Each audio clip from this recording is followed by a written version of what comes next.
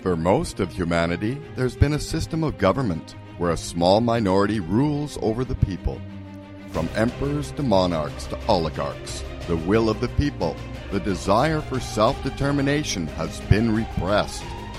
A group of visionaries envisioned a nation ruled by its citizens, one where leaders were chosen by its people to be held accountable. Hence, the United States of America was born. That dream of democracy has been defiled. We find today our nation is run by a minority not held accountable to its people. Instead, special interests and money are the driving forces of our government. At Candidates Platform, we look to restore that vision. Our goal is twofold: to educate voters on the issues of the candidates running for local and state office, and to give the citizen the opportunity to run for office by having a simple, intuitive, cost-effective place to manage their campaign. Let's work together to restore democracy to the people.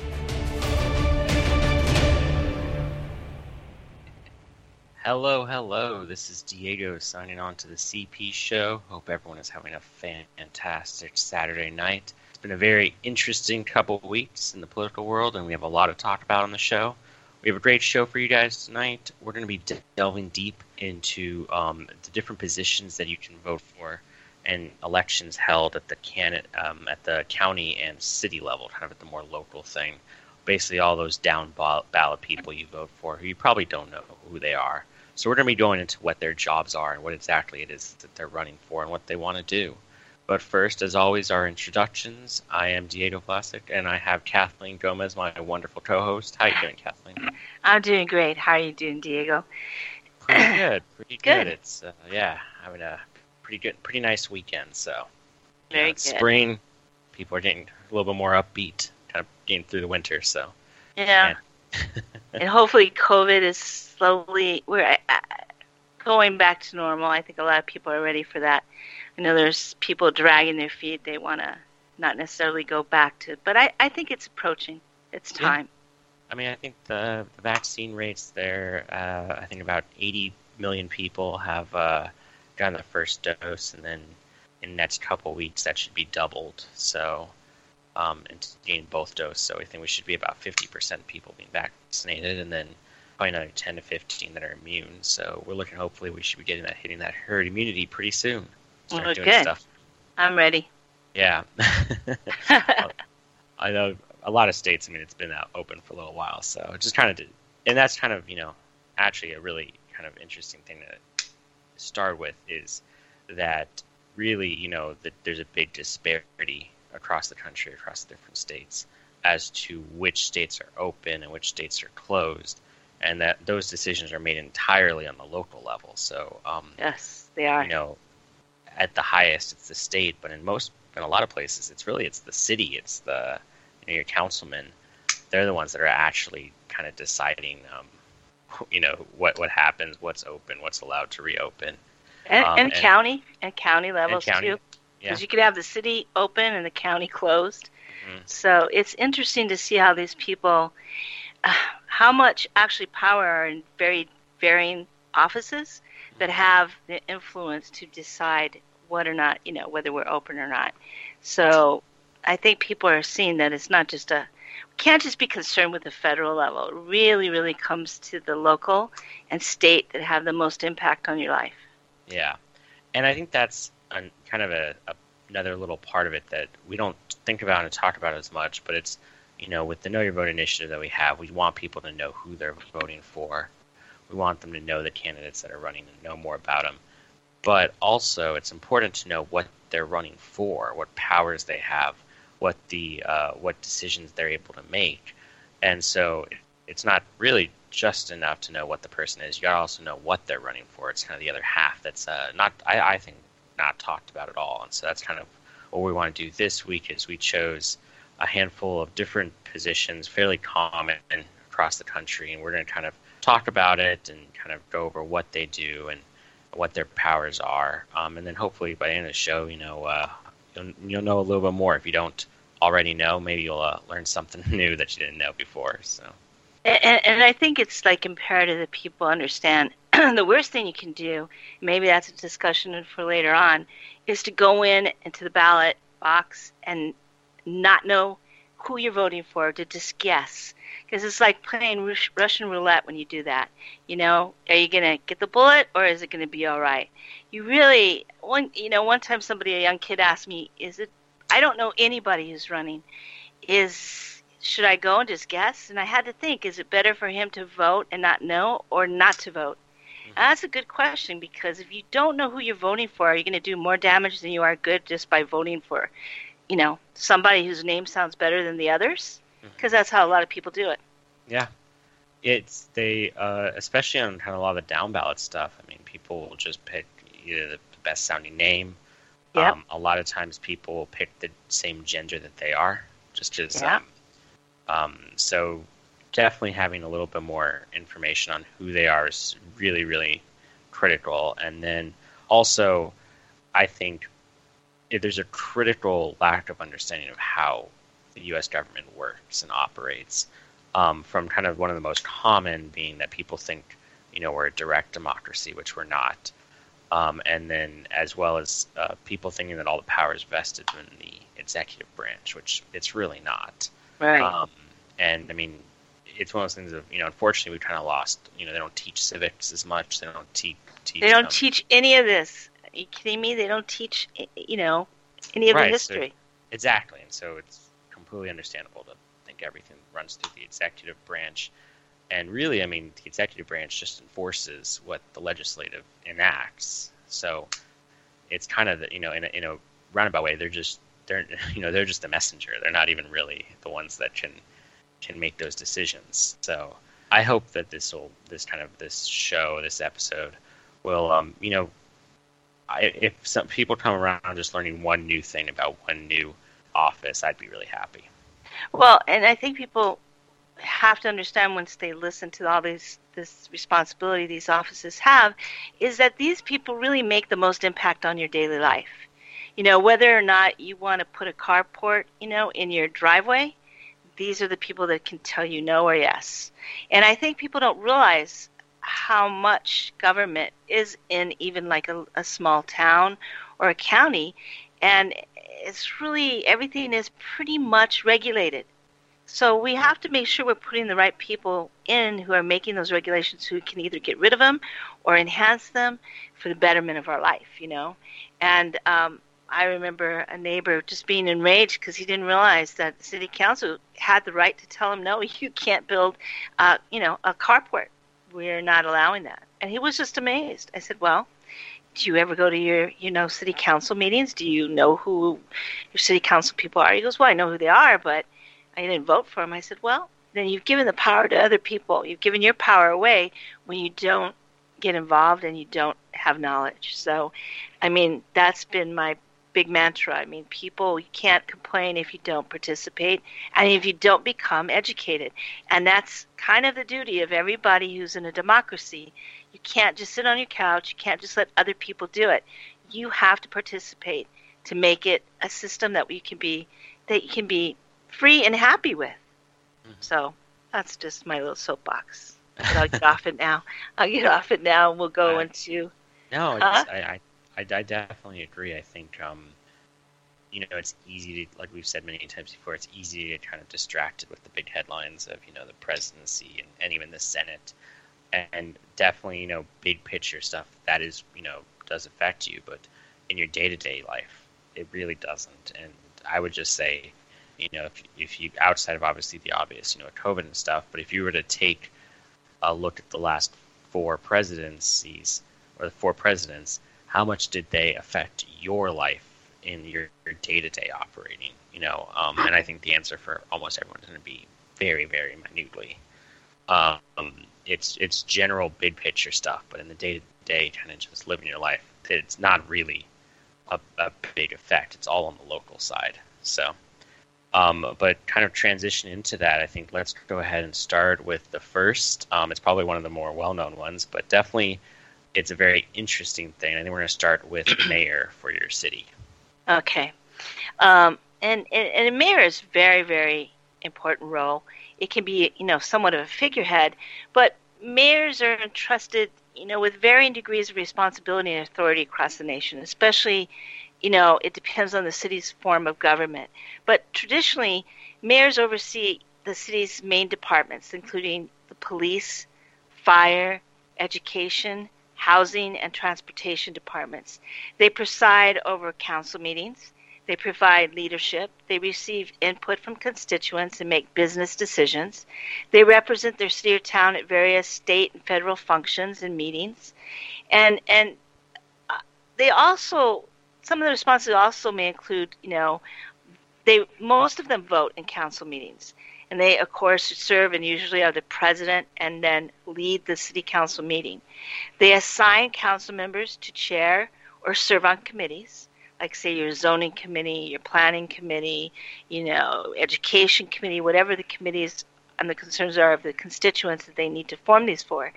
They appoint citizens to serve on advisory boards or commissions. They prepare the annual budget. They receive the annual budget developed by also, the chief administrator or city manager, and then report that annual budget to the council. Cities in the United States are sometimes characterized as having either strong or weak mayors. And most strong mayors are in the mayor-council form of government and are directly elected by citizens to that office. Most weak mayors are mayors in a council-manager form and are elected from within the city council. And characteristics of a strong mayor would be, the mayor is like the executive power. He's the chief executive officer. He directs administrative structure, appointing and removing of department heads. And while the council has the legislative power, the mayor has a veto power. And the council does not oversee daily operations, the mayor does. Those are kind of the characteristics of a strong mayor. And characteristics of a weak mayor are, the council would be more powerful, both legislative and executive, in authority. And the mayor is not truly the chief executive. He is, has limited power and possibly no veto power. And the council can prevent the mayor from effectively supervising city administration, and there may be many administrative boards and commissions that operate independently from the city government. Diego, do you have a question? Yes, so I was one thing I was kind of curious about, I guess, is with regards to mayors, a lot of times people think of it as like the president of the the city, and to some degree I think that's true, but also a lot of times mayors' power varies by city by city, and in some places they do have a lot of power and responsibilities, and in other places it's not so that they're much more of a figurehead. And I think that's something that also is really kind of unknown, because you may grow up in one city where the mayor kind of is the one that decides everything, and then you move to another city thinking, okay, well, the mayor, this is a big deal. I need to, make sure that I vote for this guy. And, I spend all my time looking up this guy, and he's really just a figurehead, and it's the council, and you didn't do your due to the council. So, and I think the mayor also is very important, though. He is a figurehead, and a lot of times he goes to, say, the League of Cities, or, say, if you live along the border states, he would be in the Arizona or, say, New Mexico Commission. It's very important that they are kind of know what the vision of the city is, so that when they go and represent the city, that they do it in a way that they're constantly in touch with those government officials who make decisions, whether it's, are you going to fund the local airport? We're going to get more money for roads? You have to have a mayor, and maybe this is kind of traditionally what happens with the figurehead. He has to be the spokesperson, the representative, the sales, I guess you would say, representative for that city, so that they can get the funds and the attention they need from the state.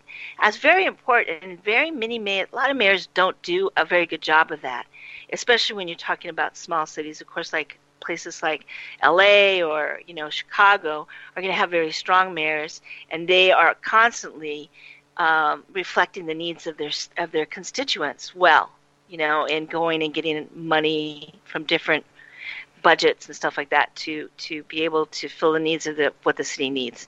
So I think that's something really very imperative. And when people are voting for a mayor, they have to look at the person who's going to be the best representative, who's going to state the case that they, for that city and what their needs are, and be somebody who calls the state legislatures and the state senators and says, hey, come down to our small town or our town, and, we want you to visit. We want you to talk to our constituents to see what we need and how you can help us, because that's the role of the state legislatures, is helping, cities and towns get money, get funding for things that they need. And that's something that's very, not really stressed. And kind of as important as the mayor is, and it is, hugely important, generally at best they have a vote, basically. So, they'll be one of, 7 votes. There'll be 6 councilmen, right, the mayor, and they're one vote. And then sometimes they don't even get a vote unless they're a tiebreaker. Right. And so really the people that actually can really kind of push forward, structural changes and agendas at your city level is actually the council, which I think right, is, a lot really in a lot of ways where I think people really need to focus a majority of their attention. And so city council, their functions as local legislators are responsible. They're responsible for to be responsive to citizens who elected them. Number one. I mean, I think a lot of times, sometimes they get a disease, like they get elected, and then all of a sudden they know better than their constituents who elected them. That's a very big, important part of their job. And depending on the city's charter and state laws, they probably will most likely perform the following functions that I'm going to mention. Well, one, of course, is, reviewing and approving the annual budget. And, it's amazing. Even little small communities will have maybe a $23 million budget, or 10, whatever, even though it's 1 million, that's a lot of money. And it's coming from the taxpayers, whether it's through sales tax or property tax or however the money is appropriated, it's still coming from us, the people who work every day and pay taxes. They establish long and short-term objectives and priorities for the city. They oversee the performance of the local public employees. They oversee effectiveness of programs. They're supposed to come back and see, well, is our senior citizen center, is that working? Are the, gym machines, are they enough? Are they good? Or is it doing what it's supposed to do, giving benefits for the, for the senior citizens? I'm using that. Or whether it be childcare, in, local childcare operations. They also establish, this is huge, tax rates. They raise the sales tax, they can raise your property tax, and you should really understand what these people you're voting in, what their stand is on something like that. They enter into legal contracts. They borrow money in the name of the city and the citizens. They pass ordinances and resolutions. They modify the city's charter. They regulate land use through zoning laws. They regulate public health and safety, exercise the power of eminent domain, communicate policies and programs to residents. They respond. They're kind of, you would say, almost kind of in charge of generally like how the ins and outs, kind of daily maintenance of the town, and just and it's everything from the employees to the community and other levels of government. They also are people who do go to meetings like the Arizona League of Cities, or, there's all kinds of different organizations that require representation so that, it's kind of what they say, the squeaky wheel, wins. If you make enough noise and if you're there at those meetings, you're the ones who get the money and the programs for your community.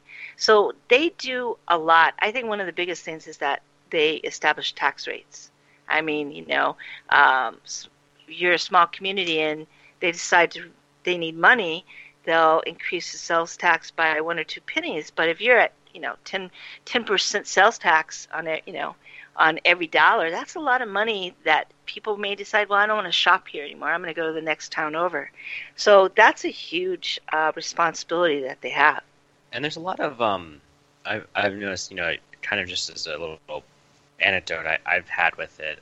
There was a city actually that passed a sales tax on gasoline, and they were going to use the funds. It was earmarked specifically for roads, paving roads, and so I'm going to kind of throw out big generalities. But let's say the budget for the roads was, $2 million. Let's say, which is way low, but let's just say it was $2 million.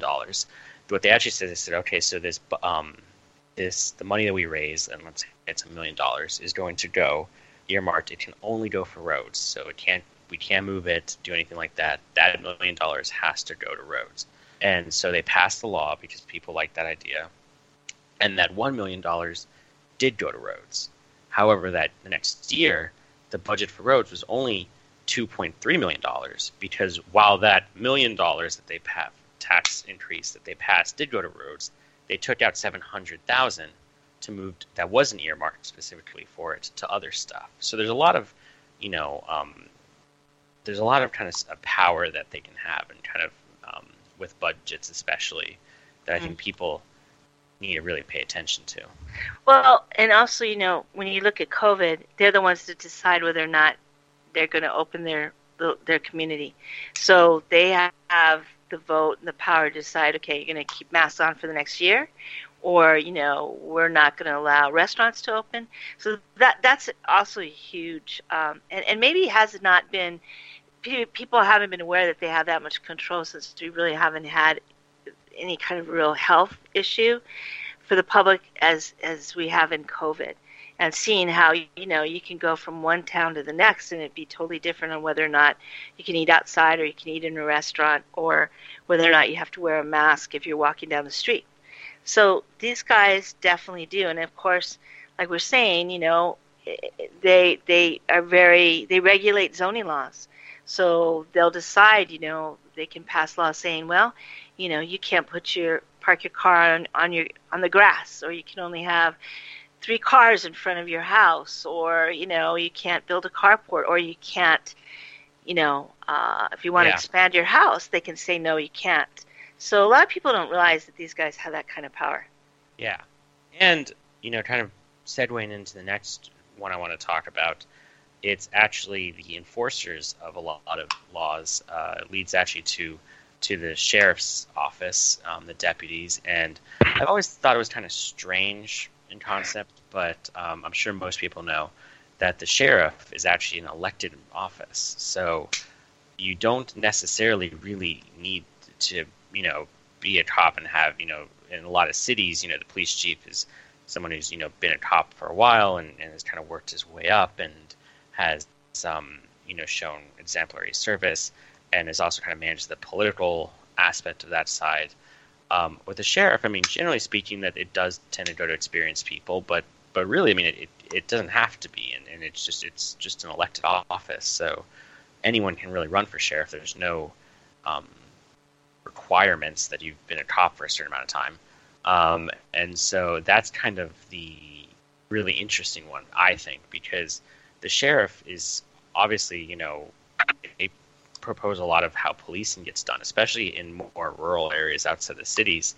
The sheriff is the sheriff's office is the one that responds to 911 calls. They're the ones that are patrolling the area.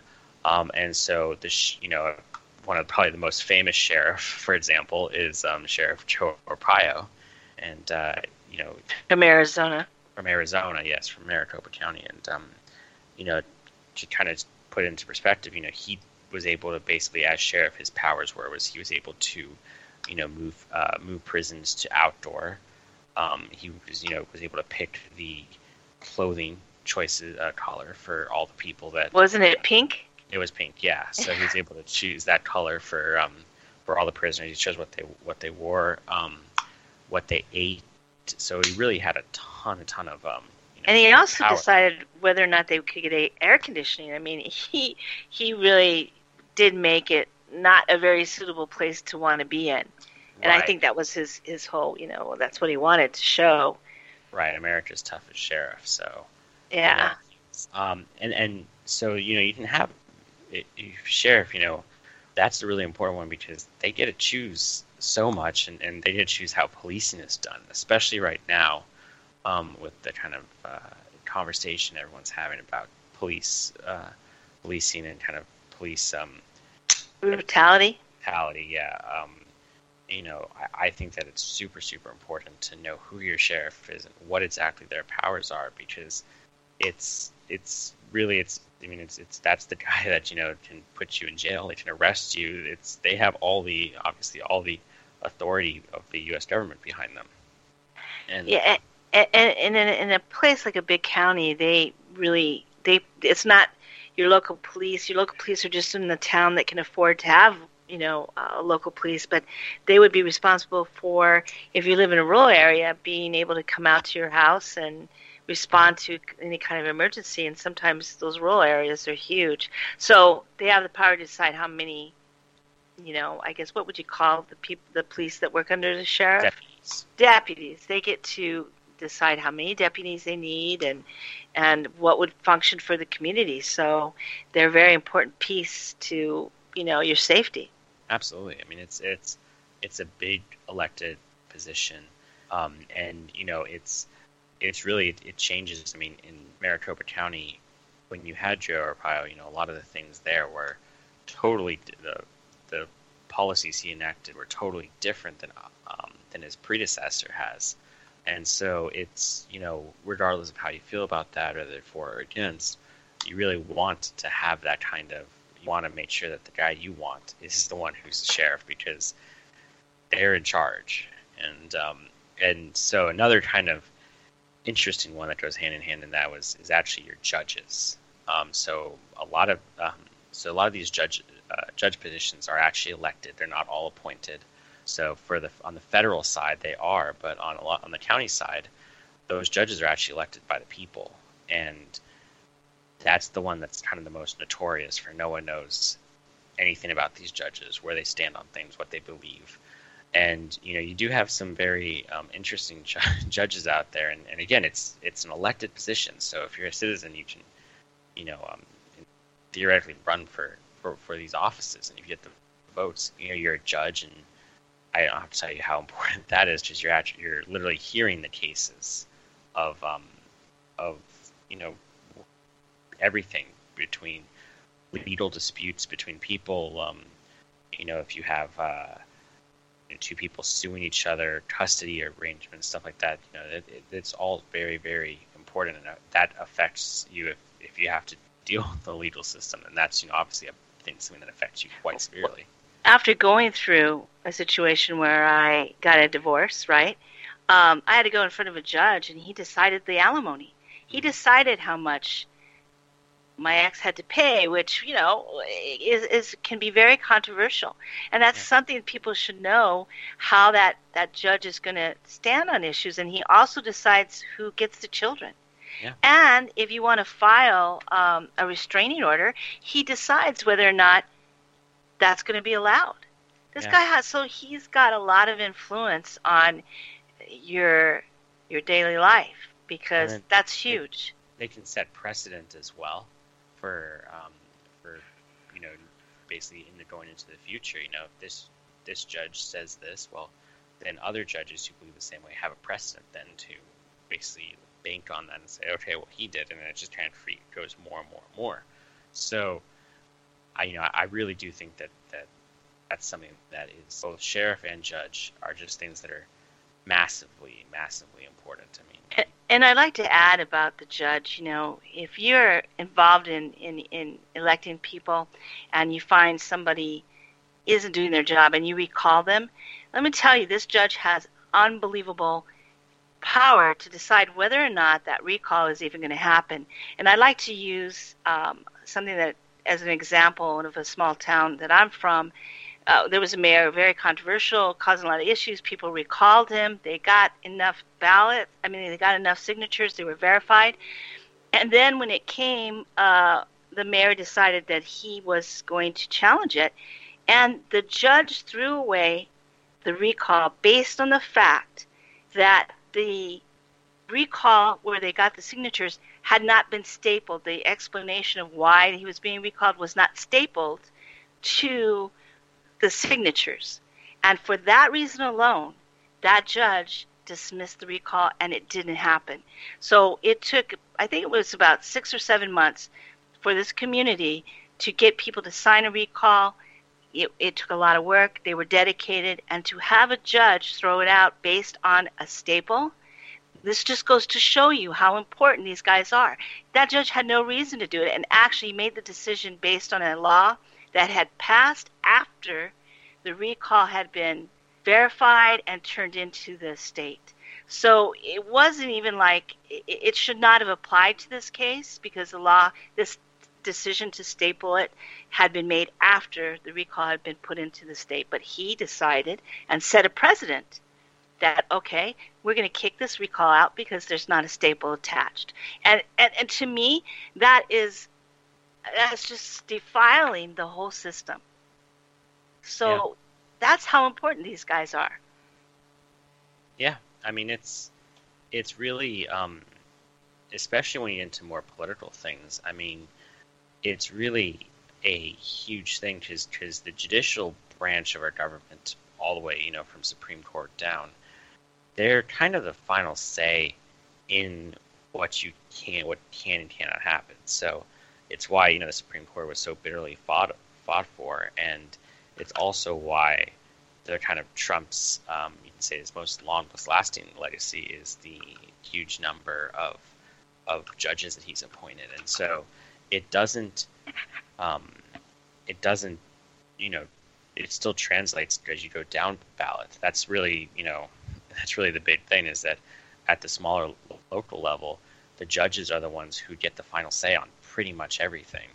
And it's very expensive and tedious to do those appeals. It's very expensive, and so most often their rulings stand. Well, just one quick question. I know in Phoenix, when I looked at my ballot, there were 42 judges that were supposed to be given either a yes or no. I gave them all no's because I didn't know. They don't give you anything about who these guys are, just names. So you don't. I mean, I never know what happened from that. Yeah.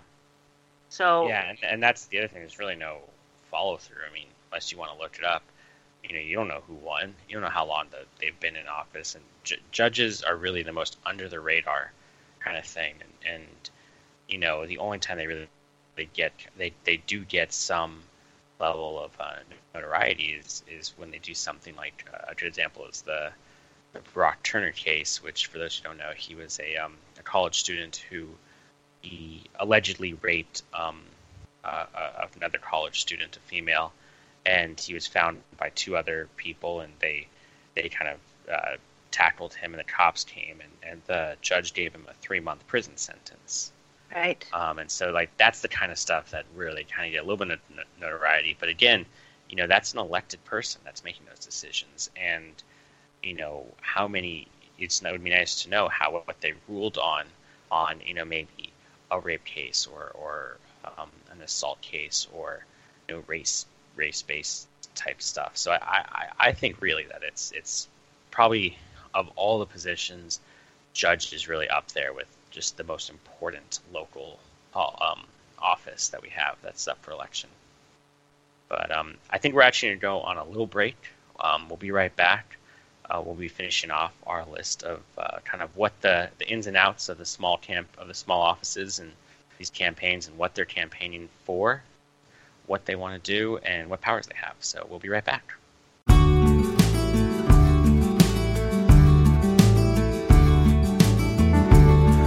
You want me to wake up, but I'm strangled in my sleep. Hello and welcome back to the CP Show. Thanks for staying with us. This is Diego with my co-host Kathleen Gomez, and we are going over the ins and outs of small local offices and what they do. Basically, all those people down ballot that you probably don't know who they are. We're just kind of going over what powers they have and what it is that they want. These offices have a tremendous amount of power over our daily lives, and we think it's kind of important to bring a little bit of light to what they do, what their responsibilities are, and just kind of going over how they can affect you on a day-to-day basis. And we went over a lot of the local city stuff, mayor and the council. We were kind of talking about sheriffs and judges. There's one last kind of really important, and we have touched on this in the past with some other episodes, but it's going over the school board, because that is, again, an elected office that's just so important, and they do have a tremendous amount of power. So I think I'm going to let you you're a little bit more well-versed in this, Kathleen. Yeah. So. Gone through a lot of school boards. Let's face it, school boards determine the environment of your children in their schools, from the bus company they hire to the teachers hired and fired. They are the most influential board in your child's life. They are supposed to come to the meetings with the vision and goals for your school district. They are the person who they are the board. They evaluate and hire the district superintendent, and that guy, usually or woman, is paid quite a bit of money, and they're responsible. They're like the principal of all the schools. Of course, they're going to maintain an annual budget, and it's supposed to be aligned with the local school district and the budgetary policies. They also give a strategic voice to what the community wants, its values, the hopes and dreams of the students. And one of the biggest things they do is they advocate for the district students to state and federal policymakers. Especially in this time with COVID and what's happening to the kids, whether you're learning in school or you're online, or it's been very traumatic. I think as we go on, we're going to see how traumatic all these policies with the children, with the school board policies, are going to impact. I mean, you already see kids who are, in districts that haven't allowed sports to happen, have kept everyone at home, and they're going through a lot of trauma, a lot of distress, a lot of stress, a lot of worry. They're very discouraged. Suicide rates are high. And then they're looking at other districts where there are, football is taking place and other sports, and kids are doing better, when they are having something to look forward to. So that's a very important thing, the public safety and the issues of public safety within schools. They also, monitor and review school performance, and some will decide, okay, we're going to have merit pay for teachers if the grades of the students don't go up. That's has a direct impact to the way teachers feel. They also are responsible for the curriculum for the school, which, whether you want sex education in your classrooms taught a certain way, these are the guys and women who decide it. They review all the education policies and see, okay, we're going to introduce a new type of math that, none of the parents understand, but this is what we're going to go now with. And so that's very important. It has an impact on the way you're able to help your kids learn.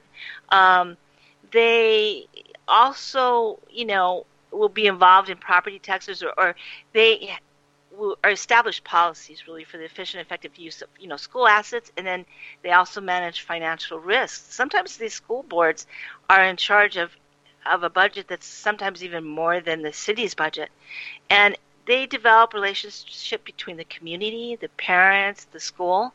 So these guys, whether your child comes in and even what is displayed within the room, that directly comes from the school board's decisions. So the kind of teachers that they hire and what the teachers believe and how they're going to influence your child, these are the guys that make the decision. So it's very, very important. I think basically when you come to it, all the ones that we have discussed have been very important positions and have such an impact on your family that you need to know about it. Mm-hmm. Absolutely. I think that's the thing is that when it really comes down to it, when you kind of hear about just what the actual responsibilities and power is of all these different positions, it's almost insane that we do worry about, what the senator from, if let's say you live in, California, what the senator from Texas is doing, because it's so far divorced from your daily life. Yeah. And I think that's the thing is that we get bogged down with that, but really, we should know who our local elected officials are before we know any big state person from another state. Yeah. And be so worried whether they're taking vacation or not. You should be more worried about your local, councilman. What are they doing? Yeah, and it's just, I think it's really, in a way, when you really come down and think about it, it's insane that how little we know about who they are and also what they do. And I mean, it kind of, I think, the perfect encapsulation of what people don't know what this job is you're going to be your comptroller or controller. I mean, that's another thing. People don't even know what to call it, but as far as I've always heard, it's always a comptroller. And not everywhere has it, but places that do, they're essentially kind of the money guys for the state. And so the whole thing that they do is they're basically in charge of picking, doing the budgeting, estimating revenue, going through the tax coffers, and basically having being accountants to audit, basically they're making sure that all the money that is budgeted for different things is going to those departments. So they're essentially the FA for the state. They're the ones in charge of all of this, and it's a job that definitely is in its past has a bit of a reputation for having a lot of corruption, which has been fair because whenever you have people in charge of all the money, there's going to be a couple guys that decide to line their own pockets with the state's money. Right. But yeah, it's actually and it really is a really interesting position because they basically are just accountants, I guess you'd say, for the state, and their job is just to make sure that all the wheels are turned and the money's going to where it needs to be, and just think how important that is. That without these people, basically they're the ones making sure that everyone's paid. That the utility, not the utility, the city trash guys get their money. They're in charge of making sure, especially in some of these cities with unions, organizing with the unions, just to make sure that everyone, has the resources they need as well as the staffing. I mean, it's a massive, massive job that just goes completely under the radar. That's for sure. That's for sure. Yeah. And then I think the next thing, people talk about a lot, or don't know probably a lot about, is your county supervisor. And not, I think basically county supervisors are maybe Arizona, California, Iowa, Mississippi, Virginia, Wisconsin, and then I think there's 16 counties in New York. But they're very powerful in that they oversee all issues as health. They're the guys that would check the licensing, your licensing in your restaurants, your health license, I guess they call it. And if you have a farmer's market, they'll come and decide, or if you want to sell food, are you making the food within the guidelines in your kitchen, or in a kitchen that's separate from, they have a lot of rules. So these guys are very important when you want to do business, like at a farmer's market or within your county.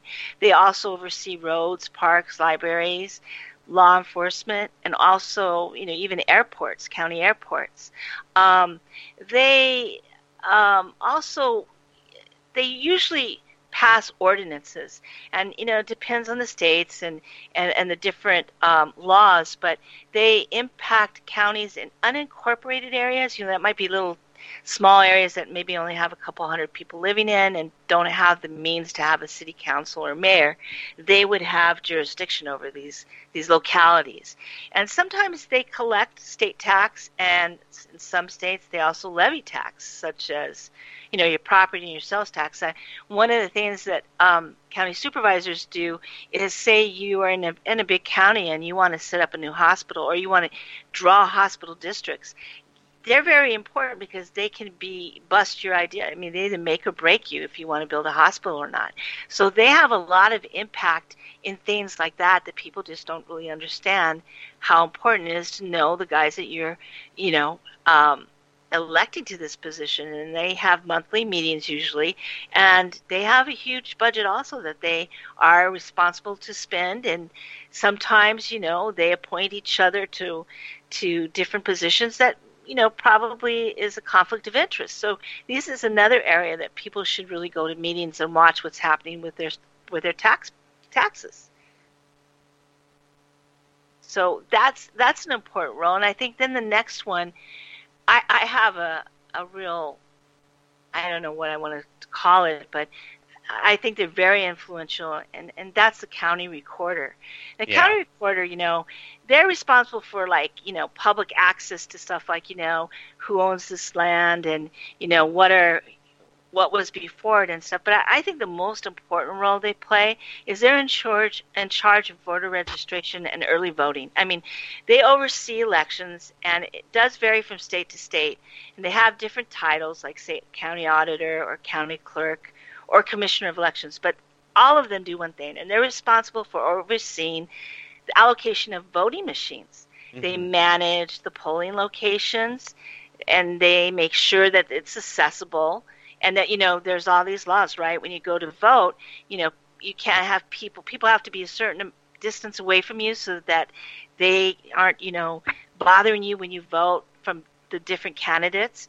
They oversee the allocation, I think, which is very important. We heard a lot about that, about voting machines. Were they working properly? How many did they have? They didn't have enough.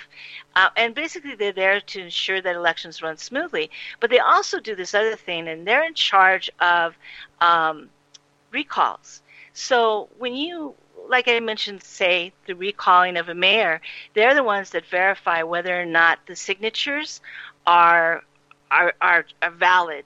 And these people who signed this petition or this recall are actually voters. And they can throw out names left and right. So if you've worked real hard, you needed 1,000 people to sign for this recall, and you got 2,000. Most people usually go 3 times more than what you need, because county recorders are notoriously known for throwing out valid signatures based on, well, there's not a dot here, and who, they also have rules on who can carry a recall and whether or not that person was a right representative. And then they could actually just throw out all the signatures that one person got. So they are very important to how your law, how your legislatures are elected and whether or not you can recall them. And sometimes they're notorious for really allowing people to stay in positions that they should not be in. So another real important thing that they do. And I think the thing is with all of these, we've kind of talked about how they, what they have, and we've definitely mentioned on quite a few, because it's pretty common for, corruption and for, unethical practices to be conducted by people who run for these offices. And oftentimes, people don't necessarily run for these offices with the best intentions in heart. And that's what kind of makes the final thing we're going to talk about so important is your district attorney is another elected person. And that's huge because they're the ones that decide to even bring charges before the courts for people. So, it's up to your district attorney to basically, say, okay, well, we were in charge so-and-so with this or that. And I mean, I think probably the most topical one of it is right now is with the these police officers who are involved in police involved shootings. For example, one of the most recent ones, the one in Chicago with the young boy there who got shot, as well as the other man who got shot with the officer who didn't mean to. It sounds like she confused her taser with her gun.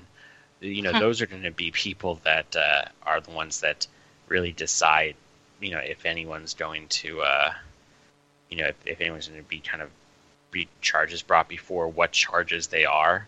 And it's another thing that people don't really realize is that, when it comes to the law, it's very, very narrow.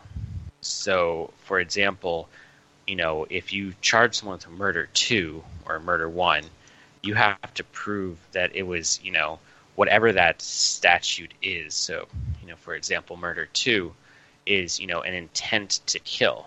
So, I think that is something that is really important, is that the charges brought are equally, it's not just about bringing charges forward, it's about bringing the correct and appropriate charges, because what has happened in the past is, you get an overzealous district attorney, and they bring these big charges that really can't be proven. I mean, I think, with this I was watching a really interesting thing about the Derek Chauvin, the George Floyd trial, and what they were talking about is that they brought murder too, and they brought manslaughter, and they brought reckless endangerment, and the lawyers were saying, well, two of those right off the bat don't make any sense, because reckless endangerment is kind of a disregard for life in general. It's not targeted at a certain person, and so obviously, the officer Chauvin, he wasn't, to a group of people as a specific person, so it's like firing a gun into a crowd. That's reckless endangerment. You're not necessarily trying to kill one person, but your action will cause a death most likely. So that's out. And then with the murder too, it's really, really hard to prove that someone intended to kill someone, and so that's really where the district attorney, the district attorney decides that, and that's where it's so important.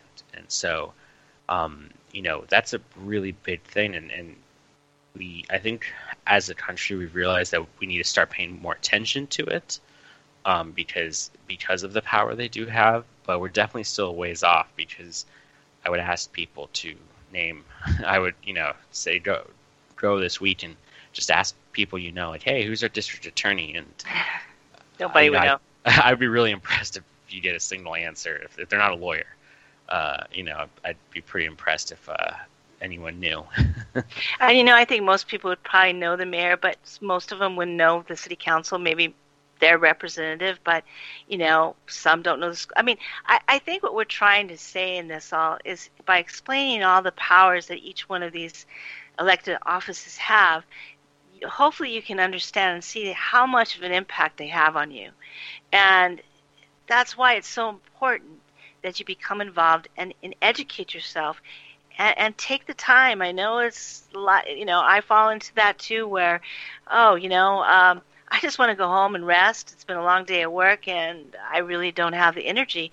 Well, you got to have the energy, because these guys are impacting and using when you're working hard, the taxes you pay, they're spending that money.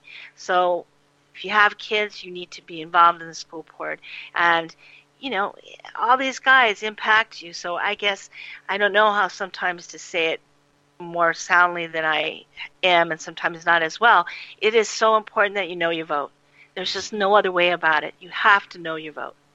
And that's really the focus with Candidates Platform, is we're really, our bread and butter, what we're really looking at is we want the guys who want these positions. We want your sheriff, your comptroller, your city councilman. Those are the people we want to be on these, to be on our website, because we want not only people to know who they are, but I would love for, if you're running for these positions, to just have a better understanding and an easier way to get in contact with your constituents. Because I think by and large, most of the people running for these offices are good, genuine people that want to make effective change. And it's hard because they are so divorced from kind of being able to talk to people, especially nowadays. And so, with Candidates Platform, that's really all we want to do. We want to be able to bring these positions closer to you, all on your computer. And hopefully, that's the goal, and that's what we're striving to bring to everyone. But we are kind of coming close to the mark off for the 1 hour time. So I know we do, Kathleen, you wanted to talk about our upcoming show and our guests, so I'm going to let you take the reins. I believe it's the next show is May 1st, Saturday, right? 2 weeks from now. I don't have my calendar out. But on our next show is going to be April Humphrey. She is vice chair of her town council in Yarmouth, Maine.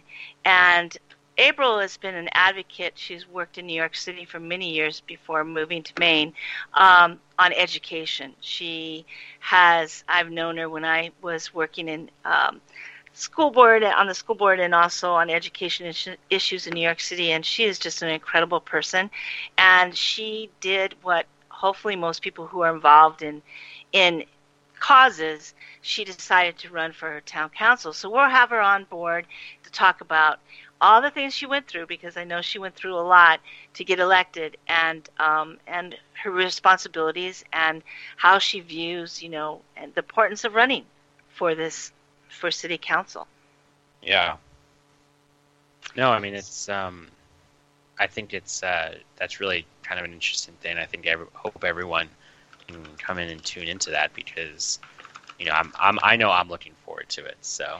And we're hoping that by listening to these people who actually have run, like we had Lori Kilpatrick, she unfortunately didn't win, but she was very honest and open about what was needed and what she had to go through and what she did to reach voters and to get her message out. And now we'll be talking with April, who did get elected. And so we hope that, through listening to them, you will realize that all it takes is somebody who's motivated to want to do the right thing, and you should run.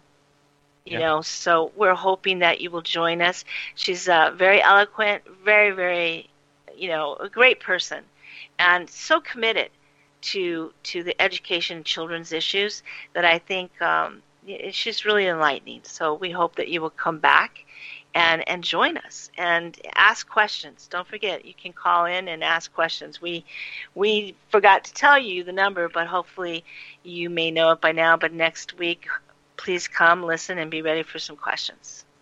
All right, yeah. Well, everyone, I hope that you have a fantastic rest of your Saturday night. Have a great weekend. We look forward to talking to you guys in 2 weeks. May 1st, 7 o'clock p.m. California time. Yep. And what would that be? 10 o'clock Eastern time? 10 a.m. Eastern time. 10 a.m. 10 p.m. 10 p.m. Sorry, 10 p.m. Yeah, Eastern time. So. I think you've just been sleeping, but yeah. No, I don't know. You had a rough probably week, but yeah, please stay tuned and come back and ask us questions. And if you don't quite understand how we work, please call in and ask us how our concept is going to really be able to become a reality. We have the answers, we hope. I hope we do. I think we do. Well, everyone have a great night, and we will see you in 2 weeks. Bye-bye. Thank you for listening.